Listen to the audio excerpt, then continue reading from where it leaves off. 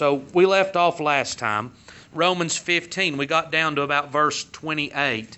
So just to get our thoughts together, Paul here is telling Rome, the church at Rome, I've desired to come and be with you for years. I've desired to come, and Rome's a pretty good journey from Israel and the surrounding area. But Paul says, I've been hindered from doing that because of the ministry that God has given me to perform here. I've been laboring to get the gospel through Asia and south of Israel, and been laboring to spread the word where God's not been named. So Paul's desire was that all the cities and villages in the area that had not heard the gospel of the Lord Jesus, that he would go there and preach them the gospel, that they would hear, remembering I'm trying to think of the official name, and I can't think of it right now. But as the Great Commission, that's it. As the Lord Jesus is about to ascend to heaven, He tells His apostles, now go and preach this gospel to every tongue, every nation, and all kindred throughout the world, baptizing them in the name of the Father, the Son, and the Holy Spirit. I believe that's what the apostles are trying to do. They're trying to get this gospel out to the world. They're not huddled up and hiding in the church at Jerusalem. They're not all there together hiding from the outside world and trying to cover up this, but they're going out and spreading the gospel. And through the work of the gospel now, God's drawing and saving people and establishing churches round about. But Paul says, I've fulfilled that ministry. I've preached the gospel, and I can't think of the cities right off the bat, but he's preached the gospel in the area, and now he's ready to go to Rome. And his idea, his thought is, I want to get to Spain. Spain being the end of the European peninsula there, and what they would have called in that day the ends of the world. So he's trying to reach as far as he can go. He says, on my way to Spain, I'm going to stop by Rome, and I hope for you to help me along the way. And so he says, but first, I've got this collection. So we can kind of date when this happened, when Paul wrote this. Paul is going to gather a collection, an offering from Gentile churches. He's going to bring it to the church at Jerusalem. You remember they sold everything they had. They put all their money in a pot, and they lived together off of that, thinking the Lord was coming back soon. And I believe this also, not realizing the persecution that was going to come because of their faith and because of their profession. They're going to be cut out of the economy. They're going to lose their jobs. They're not going to be allowed to shop at the marketplace. They're going to suffer great economic persecution along with the physical. The beatings and the martyrings that's going to occur, but all because of the faith and the profession of the Lord Jesus Christ. Right. And so you sell everything you've got, you lose your job, you've got a pot of money, and that's going to run out eventually. You ain't going to live on that forever. So the saints at Jerusalem, they're in pitiful shape, naturally speaking. So Paul's taking this collection of the Gentile churches. He's going to bring that and offer that to the saints at Jerusalem. And he says, when I do that work, when I deliver that and give that to them there, then I'm going to head that way and come to Rome. So listen now, in verse number 28, and when therefore I have performed this, and have sealed to them this fruit, I will come by you into Spain. So Paul says, when I've delivered this offering to the people at Jerusalem, then, and notice how it says here, and sealed to them this fruit. And I said this last time, but it's highlighting there the strife between the Jew and the Gentile that still existed. And honest, we just don't know how great that strife was in the day that we're in, even in the midst of the church. So Paul says, I'm going to deliver this unto them and seal to the Gentiles this fruit. that the Jews might recognize these are people of like faith. They've got our good in mind, and really we ought to accept them as they are. And yet, I will come by you into Spain. And I am sure that when I come unto you, I shall come in the fullness of the blessing of the gospel of Christ. What was Paul hoping to bring to Rome? The fullness of the blessing of the gospel of Christ. So fullness, that's pleroma. That's that repletion. It's filled plumb to the brim. Fullness of blessing. Blessing that's completely full, and that comes from the gospel, the good news of the Lord Jesus Christ. How can Paul be a help to the Roman church? The preaching, the proclamation of the gospel of the Lord Jesus Christ. And so Paul says in Romans 1, you remember, as we flip back for just a second, I'm not ashamed of the gospel of Christ. If I come to Rome, I'm going to preach the gospel to Rome. If I go to Corinth, I'm going to preach the gospel. If I go to Galatia, I'm going to preach the gospel. Why would you be so concerned about preaching the gospel and not be ashamed of that? I mean, Paul's going to go and stand at Mars Hill where all of the philosophers and all of the highly educated men, where they're at and where they get together to think, and you know, the God's truth, you put us there and we're going to be ashamed of this.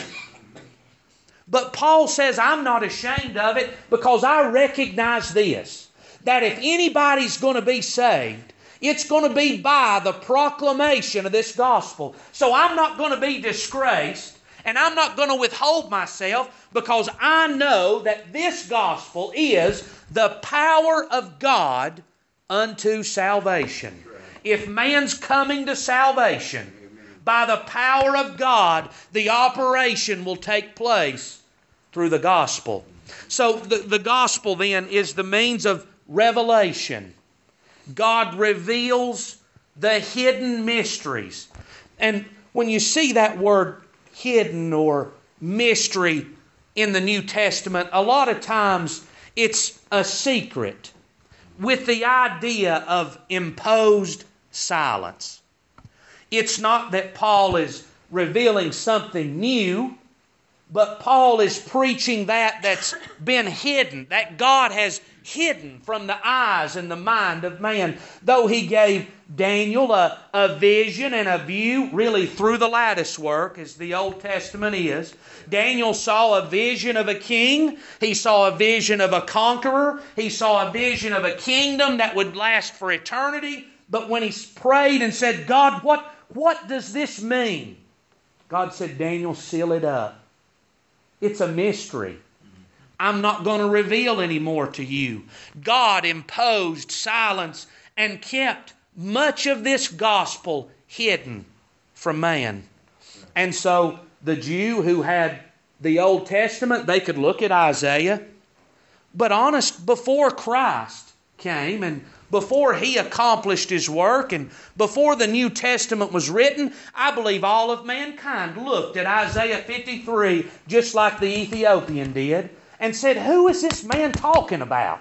Who is this scripture referring to? Is he writing about himself, or is he talking about somebody else? Is this something that's going to happen? I see what he's saying, but I don't understand that. And the gospel preached by Philip uncovered the mystery, and he could see that Jesus Christ was the message of the Old Testament. And that's what the gospel does. He reveals the things that have been hidden really since Adam and Eve. God told the serpent, from the seed of a woman is going to come one. In the next chapter, Eve brings forth a son, names him Cain, and she rejoices and says, I've gotten a man from the Lord. Now, it's not implicitly stated there, but it looks like she expected Cain to be the one that God had just promised. She didn't understand. It was hidden to her. But there was hope. There was looking for a deliverer. And so now in the gospel, what was hidden is uncovered. And, the illumination, not just an uncovering that's open now for me to look at, but illuminating me. Even though it would be done, Paul preached to Felix or Agrippa or Festus, one of those men, I believe it was Agrippa. Paul said, these things were not done in a corner. This wasn't done hidden away somewhere, but all of Jerusalem and all of the country knows what happened here when the Lord Jesus was crucified. That's right. This was the news of the day, that the kings and the governors, and today we would say the House of Representatives and the Senate and the Supreme Court and the President, they were all aware in that day of this man Jesus and what went on down at Jerusalem. Wasn't done in a corner. And yet, still the multitude were in darkness as to who this man was. Paul says in 1 Corinthians, if they had known, they would not have crucified the Lord of glory. So even though He done all of the works, He done even to the raising of the dead, and the healing of the men that was born blind, and the walking of the lame, yet man still could not understand who He was, and they crucified Him. Well, the gospel not only reveals, but illuminates. It opens our understanding. Really, that's been in captivity to the devil is now opened up through the preaching of the gospel. He says in Ephesians 1, in whom ye also trusted, after ye heard the word of truth, the gospel of your salvation. So this gospel came to man, it revealed Jesus Christ, and it went farther than just revealing in a ceremony type, but He reached even into the heart of man and regenerated and illuminated the very thinking of man. All through the working of the Holy Ghost through the gospel. And this same gospel, this same revelation of truth, not only reveals and illuminates, but those that believe are established in the truth. So that every wind of doctrine and the sleight of men's hands, and how good the deceiver is at deceiving. How good that he is at showing us something that's untrue and convincing man of that. But them that are saved by the preaching of the gospel, by the leadership of the Spirit in their life, they can be established on the truth, and the very best deceiver can't lead them astray. They know the truth. They're established on it. So what's Paul going to do when he comes to Rome? He's going to preach them the gospel. And if there's people there in darkness, the gospel has the power that they need to be saved. If there's people in the church that are weak, there's power in the gospel to strengthen and establish them. The gospel, the great gift of God, to perform His work in the heart and in the mind of the church. So let's look now in verse 30. Now I beseech you, brethren, for the Lord Jesus Christ's sake, and for the love of the Spirit. Now, I realize how that sounds, but if you look up those words, it's not exactly as what we think that means. That sake, for the Lord Jesus Christ's sake, that word is through, or channel of an act. That's the meaning of that word. So he's not saying, for Jesus Christ's sake, I want you to do this. But the picture is through the Lord Jesus, I want you to do this. So let's keep that in mind. For the Lord Jesus Christ's sake, and for the love of the Spirit, that you strive together with me in your prayers to God for me. So Paul's asking the church to pray. Paul does, and we could look at several letters. Paul's always asking, pray for me. Pray for us. I'm praying for you. Remember me when you pray. And now Paul's going to ask the church at Rome, I beseech you through the Lord Jesus and through the love of the Spirit. The word for and the word sake, that's the same word. Through the channel of an act. So how is the church coming to God in prayer? They're coming through the Lord Jesus Christ and through the Holy Spirit of God. That is the means that God has given to the church in order to approach the throne room of God in prayer. Without the blood of Jesus, we have no atonement and we have no right to come before God in prayer. And without the Holy Spirit, we have no incense to come before God and offer our prayers to Him. So, Old Testament examples now. In Luke chapter 1, now I realize you're saying this is New Testament. This is before Jesus was born. This is the Old Testament way of doing things. Verse number 9, according to the custom of the priest's office, his lot was to burn incense when he went up into the temple of the Lord. So Zacharias, this is John the Baptist's father, he was a priest, and it was his job morning and evening to go down to the temple and to put incense on that altar of incense. And that smoke goes up and goes back behind the veil where the holy place is. And so verse number 10, and the whole multitude of people were without at the time of incense. So what are they doing? They were praying without. So they had an understanding that as that incense is going up before God, we can gather here and pray, and our prayers, though we're filthy and defiled by sin, our prayers can mingle with that incense, come up before God, and be acceptable to Him. You see, and let's look in another place or two before we go too far. In Ezra, chapter number 9, verse 5, and at the evening sacrifice I arose up from my heaviness, and having rent my garment and my mantle, I fell upon my knees and spread my hands unto the Lord my God. So the evening sacrifice, they had, and I'm sorry if I said this out of order, but they had a morning and an evening sacrifice. They killed and burned every day. At the time of that sacrifice, incense was offered in the temple. The lamps were seen to and taken care of. And so here in Ezra, at the time of the evening sacrifice, when the incense would be going up, and when there's a body on the altar that's been killed, representative of my sin, and that animal dying in my place, it was at that time Ezra saw fit to pray unto God.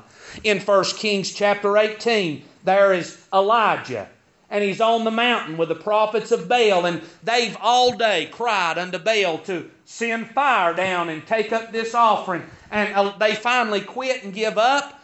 And the Bible says these words in verse 36. And it came to pass at the time of the offering of the evening sacrifice that Elijah the prophet came near and said, Lord God of Abraham, Isaac, and Israel. So even Elijah the prophet, now it's not coincidence. This is not a stroke of luck that this just happened to be this way. But it's hidden. It's not in plain view. But God's saying to me, Elijah was unable to come before God except for at the time of sacrifice and incense going up. That Ezra, who was a man that was rebuilding the temple by the direction of God Almighty, Ezra knew that there was a time for him to pray. And it was when there was a sacrifice on the fire and the smoke was going up before God. And in Revelation 5, we all know this verse, most likely, verse 8, when he had taken the book. So here's the Lamb of God that's taken the book that was sealed out of the hands of him that sat upon the throne. The 4 beasts, the 24 elders fell down before the Lamb, having every one of them harps and golden vials full of odors, which are the prayers of the saints. So here is that incense, a picture of that incense in the Old Testament. in the New and in Revelation, it's revealed to be the prayers of the saints that's going up before God. So all through the book then, there is a connection with prayer and a sacrifice and incense. And it was known, obviously, in Luke, those people had enough sense to know that their only hope of getting a prayer before God was that the priest was in there doing his work, and that incense that God prescribed was going up before Him. Because we can't get a prayer through without something there to mingle with our wickedness. But ain't it something today that man thinks God's going to hear every prayer and accept everything that I want and answer my every desire that I lay before Him? That's not the God that the Bible reveals. That's a God of the imagination of man. The only way the church can come together and pray, it's not through I've been a good boy this week, but I beseech you to pray through the Lord Jesus Christ and the love of the Holy Spirit of God. There is our evening sacrifice. Not to be slayed every evening, and I don't have to wait till 6 o'clock till the priest is killing him to pray. He's already been offered once for the perfect removal of my sins forever. Amen. And I don't have to wait on Zacharias to burn incense on the altar of incense before I can pray to God at a certain time every day. But by the Holy Spirit of God that indwells us, our prayers are carried up before God. And you see, through blood and through the Spirit, our prayers are made acceptable to God in Jesus. So Paul says, take advantage of the means that's been provided you and strive together with me. So Paul is actively praying to this end. And he's saying, I want you to strive together with me in prayer. Well, what's the point of prayer? I know that sounds bad, and we spit that out the minute I say that. But the truth is we live just like that. Because there's no time to pray in our life. There's no time made. It's not important enough to push something aside for a few minutes, for 10 minutes, and to try to pray unto God. And so we're saying, well, what's the point of that? And the New Testament says, strive together in your prayers to God for me. In 2 Corinthians chapter number 1, verse 11, ye also helping together by prayer for us, that for the gift bestowed upon us by many persons, thanks may be given by many on our behalf. Notice how that reads. It's easy to miss what he's really saying in 2 Corinthians. They are helping together in prayer for Paul. That for the gift bestowed upon us, Paul was made the minister and the apostle to the Gentiles. And God regenerated him, and God provided him the strength, the understanding, the wisdom, and the will to go out and preach this gospel. And do you know what these people at Corinth are doing? Now, they heard the gospel through Paul. The much of the church there, they were founded upon the preaching of the gospel of Paul, who was going out to Gentiles now, to people that had no place in the Old Testament. Here comes this man preaching them the gospel that brings them to faith. So they're getting down on their knees and they're saying, God, I thank you that you sent Paul our way and that you brought us the gospel and that you saved us through his ministry. See, listen to what he's saying. For the gift bestowed upon us, that thanks may be given by many on our behalf. Paul's thanks God. God, I thank you for the ministry, for the salvation, and for the work that you've done in me. And Paul says that's not enough that I'm thankful, but the church ought to be thankful for the work of God in our midst. I believe right there's the number one purpose in prayer. That I be thankful and recognize God for all that He's done. That I thank Him for His provision, naturally speaking. I believe that's important. But I tell you, way far beyond that, the provision of His Son, a sacrifice, the Spirit as our guide, the work that He's done in us and continues to do, that I forever be grateful unto God. How many times ought I to thank Him for the work that He's done for me? So, thankfulness. In Ephesians chapter 6, Paul asks the church at Ephesus, "And for me, that utterance may be given unto me, that I may open my mouth boldly to make known the mystery of the gospel." So Paul says, pray for me that God give me a mouth that I might be able to speak this mystery and make it open and bare to the people to the best of my ability. Pray for me to that end. Now, what are we doing when we pray? We're not telling God. But in Paul requesting that, Paul recognizes that I don't have the ability to properly do this work. Would you say that's true?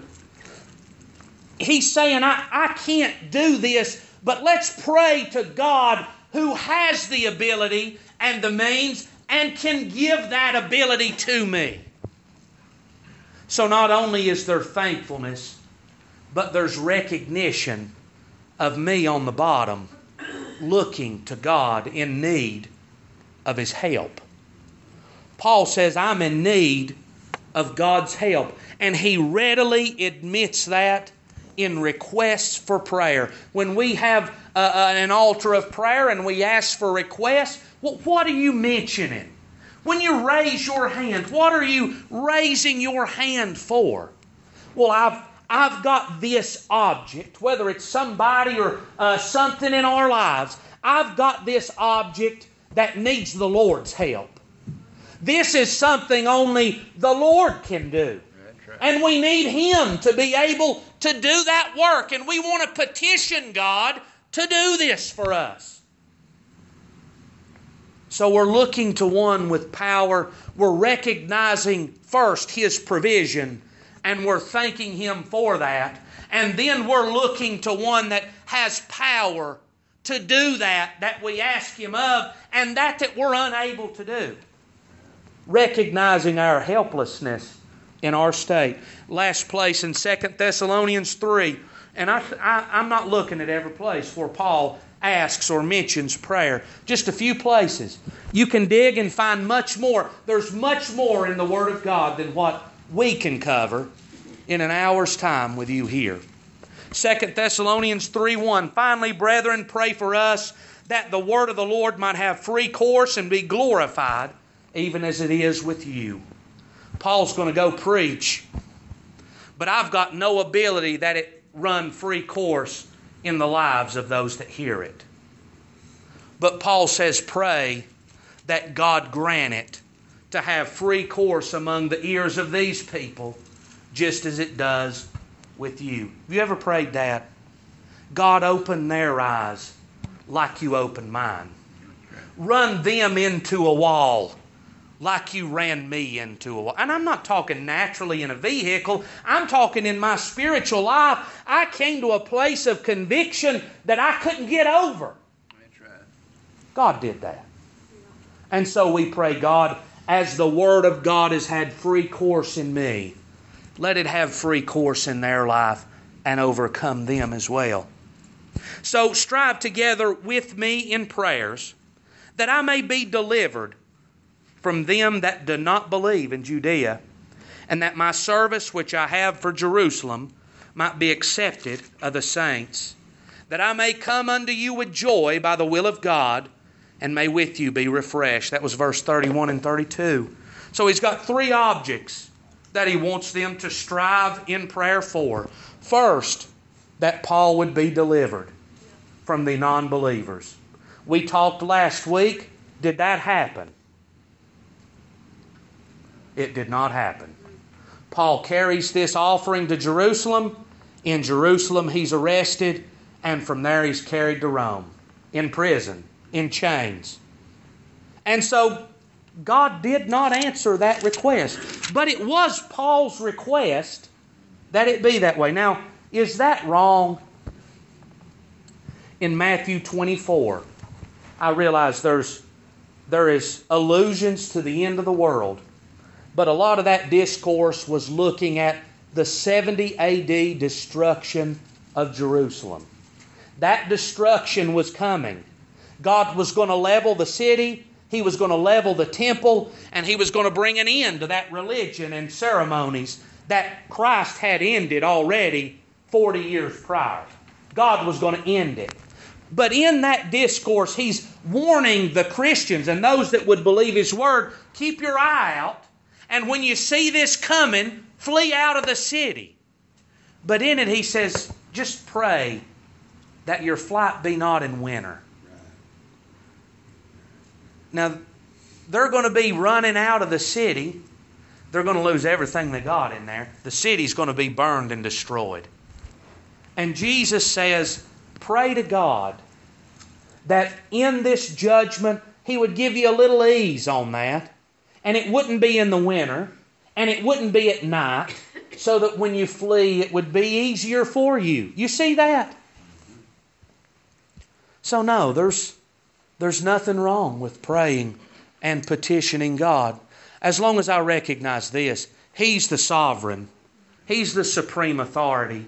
And as the Lord Jesus said, Lord, if there be any way possible, let this cup pass from me. But if not, Thy will be done. If this is what You've determined and it's unchangeable, then Your will be done, and may we receive the grace and strength to carry on through that. And yet petition is made that I may be delivered. In 2 Thessalonians 3:2, and that we may be delivered from unreasonable and wicked men, for all men have not faith. So Paul's petitioning, remember the verse we just read, 2 Thessalonians 3:1, that the word of the Lord have free course.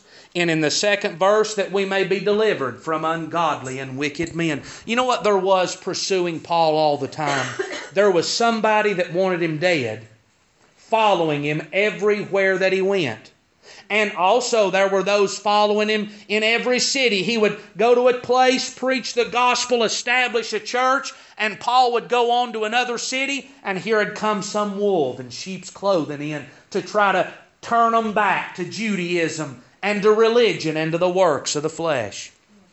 Paul says, pray that I'd be delivered from these wicked men that desire to see me hurt and wounded. I'm going to say one thing, and we'll just leave it at that. That we may be delivered from unreasonable and wicked men, for all men have not faith.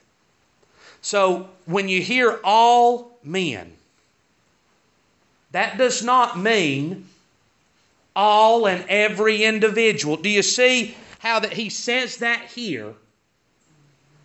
But he's talking about those that have not faith.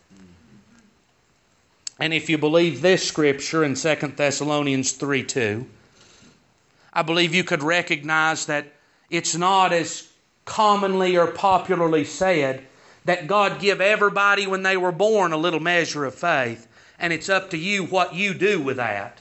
Well, Paul says here that all men have not. They do not have in their possession faith. Who has faith? Those that God gave faith. That's the truth.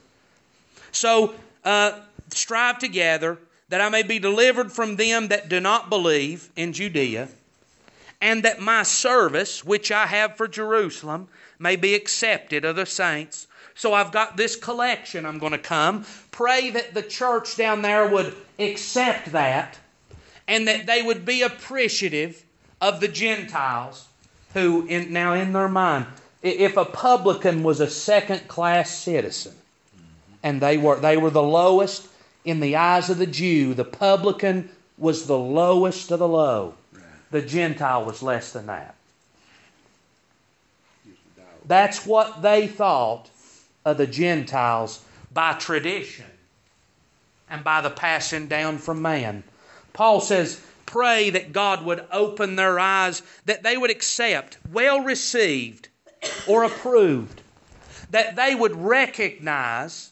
So remember, Paul recognizes that just bringing a big pile of money to them, that's not going to do the job. But we're praying that God would be working behind all of this, and that they would accept it and recognize that God's done a work in them and they're equal with us. So see, we're praying to God now. I don't think you'd have to pray, God, let these poor people that ain't got nothing and they're wondering what they're going to eat for supper, let them accept this big pot of money I'm going to give to them. No, they'll take the money, wouldn't you say? But we're praying that God work and open their mind and hearts to see what God's doing in the Gentile world.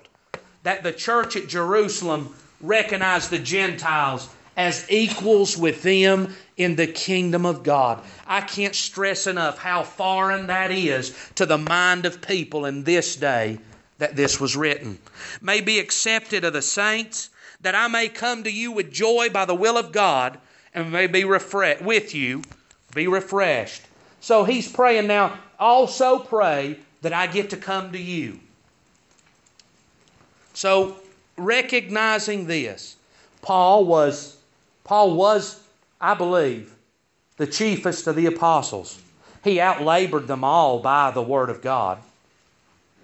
He was a man that God revealed possibly the most of the hidden Scriptures to, and let him write that to us. I realize that's a lot of speculation. A lot of them we don't have any history on.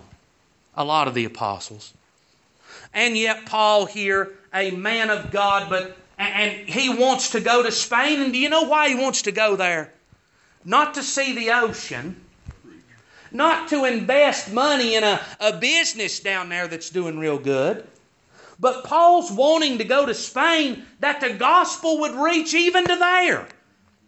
So he's a good man. He's the right man. He's got a right intention and desire.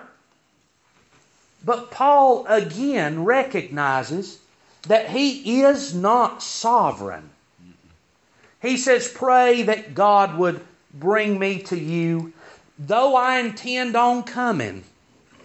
Though that's my fullest desire to be there with you, pray to the end that God would let me be there. James puts it this way in a far more well-known scripture, 4:15 in the book of James. For that ye ought to say, if the Lord will, we shall live, and do this or do that. So what's James saying?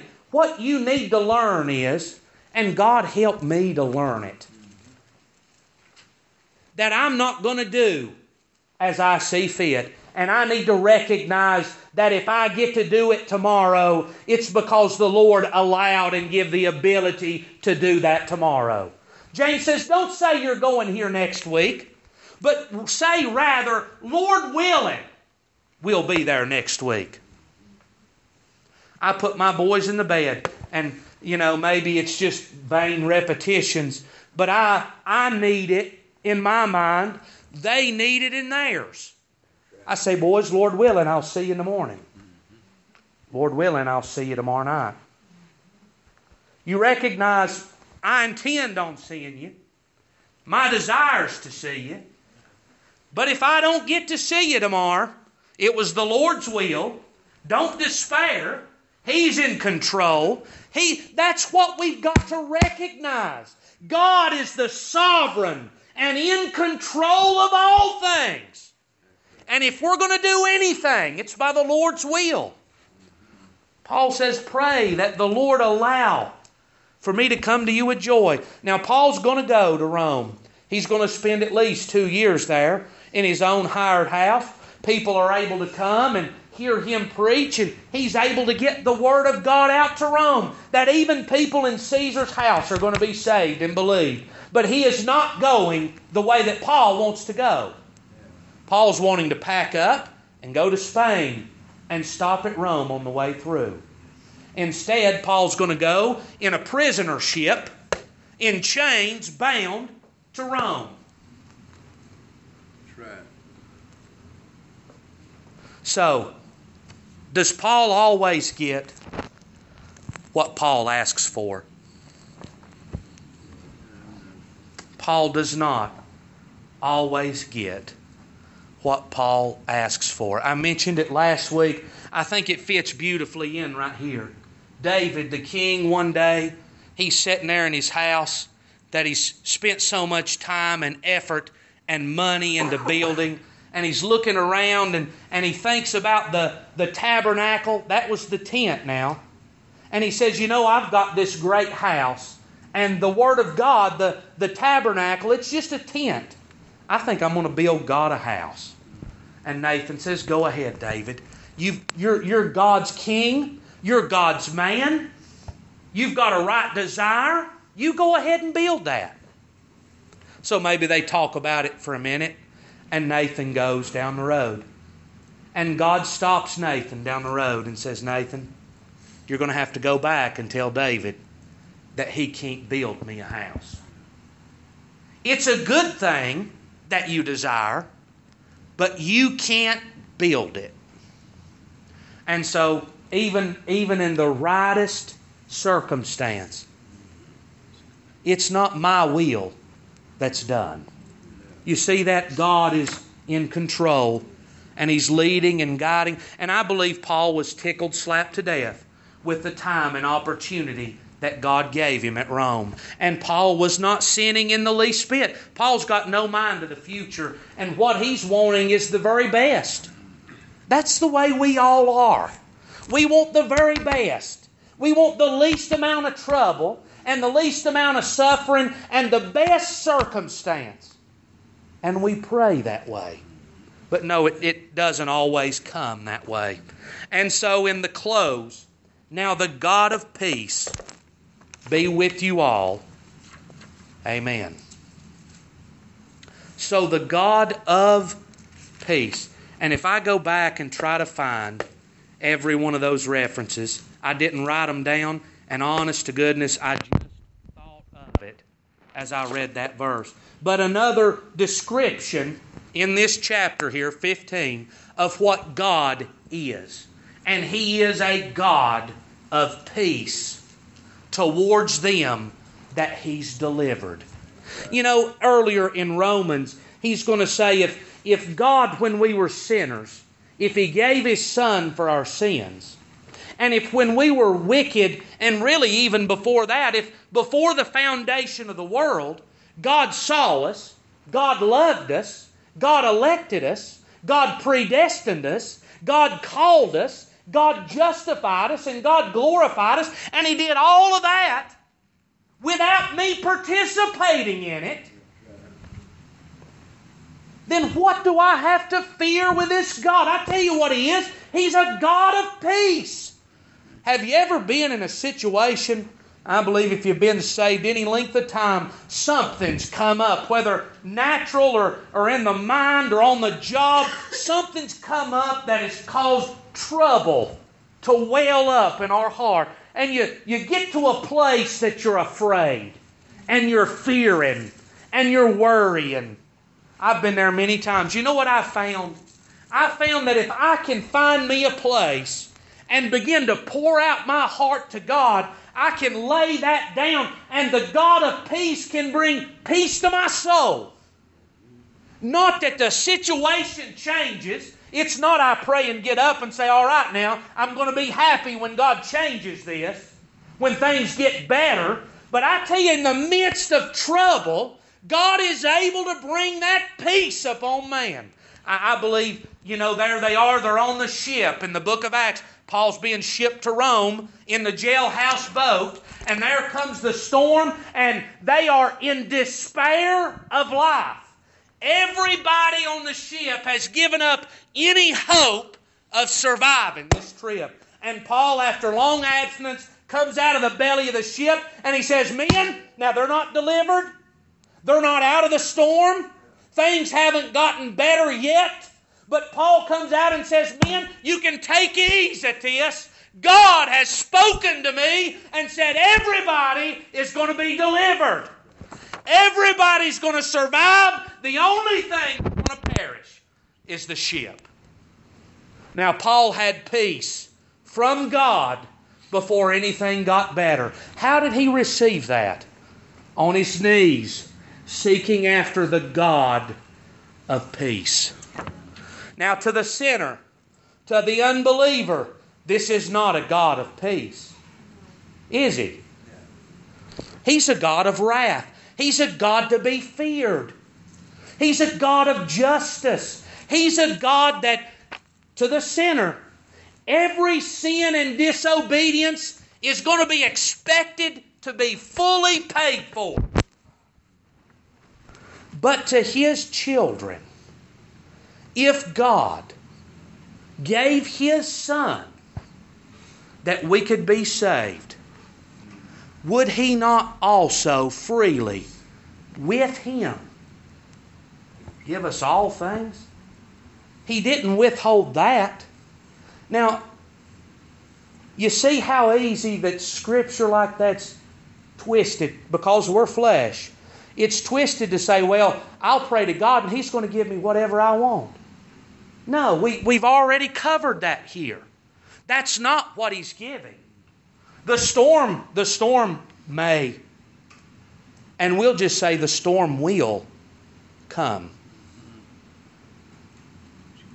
But God has grace. If any of you lack wisdom, when the trial, James chapter 1, when the trials and when the afflictions come upon your life, if you lack wisdom, if you get to a place of despair and you say, God, I don't know what I need to do here, you can come to God who gives to all men liberally.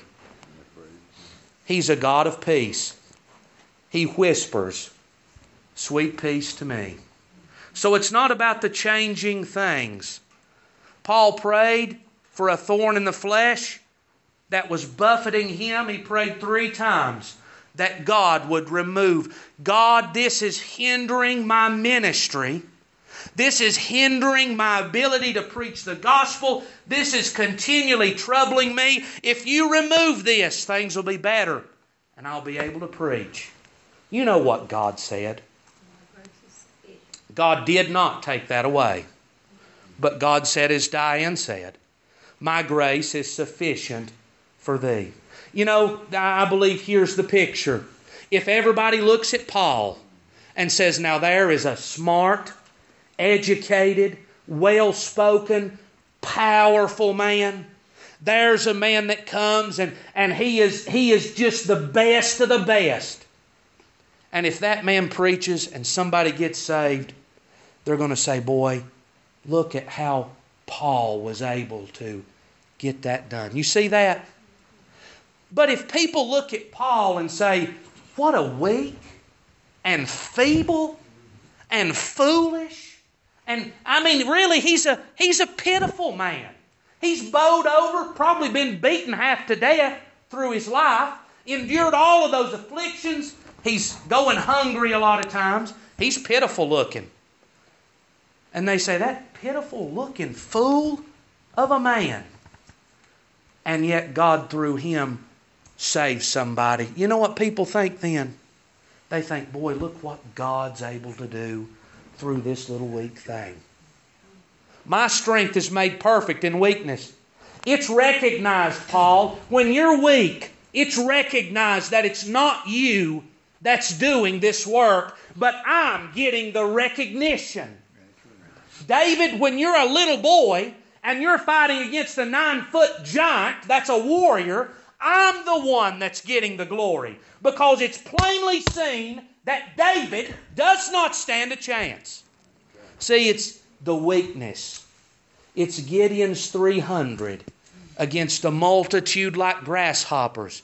That it's recognized this can't be done. And when it gets done, God gets glory. Right. God don't want a bunch of great, wise, mighty, and strong men. God's looking for the weak and the base and the offscouring of the world.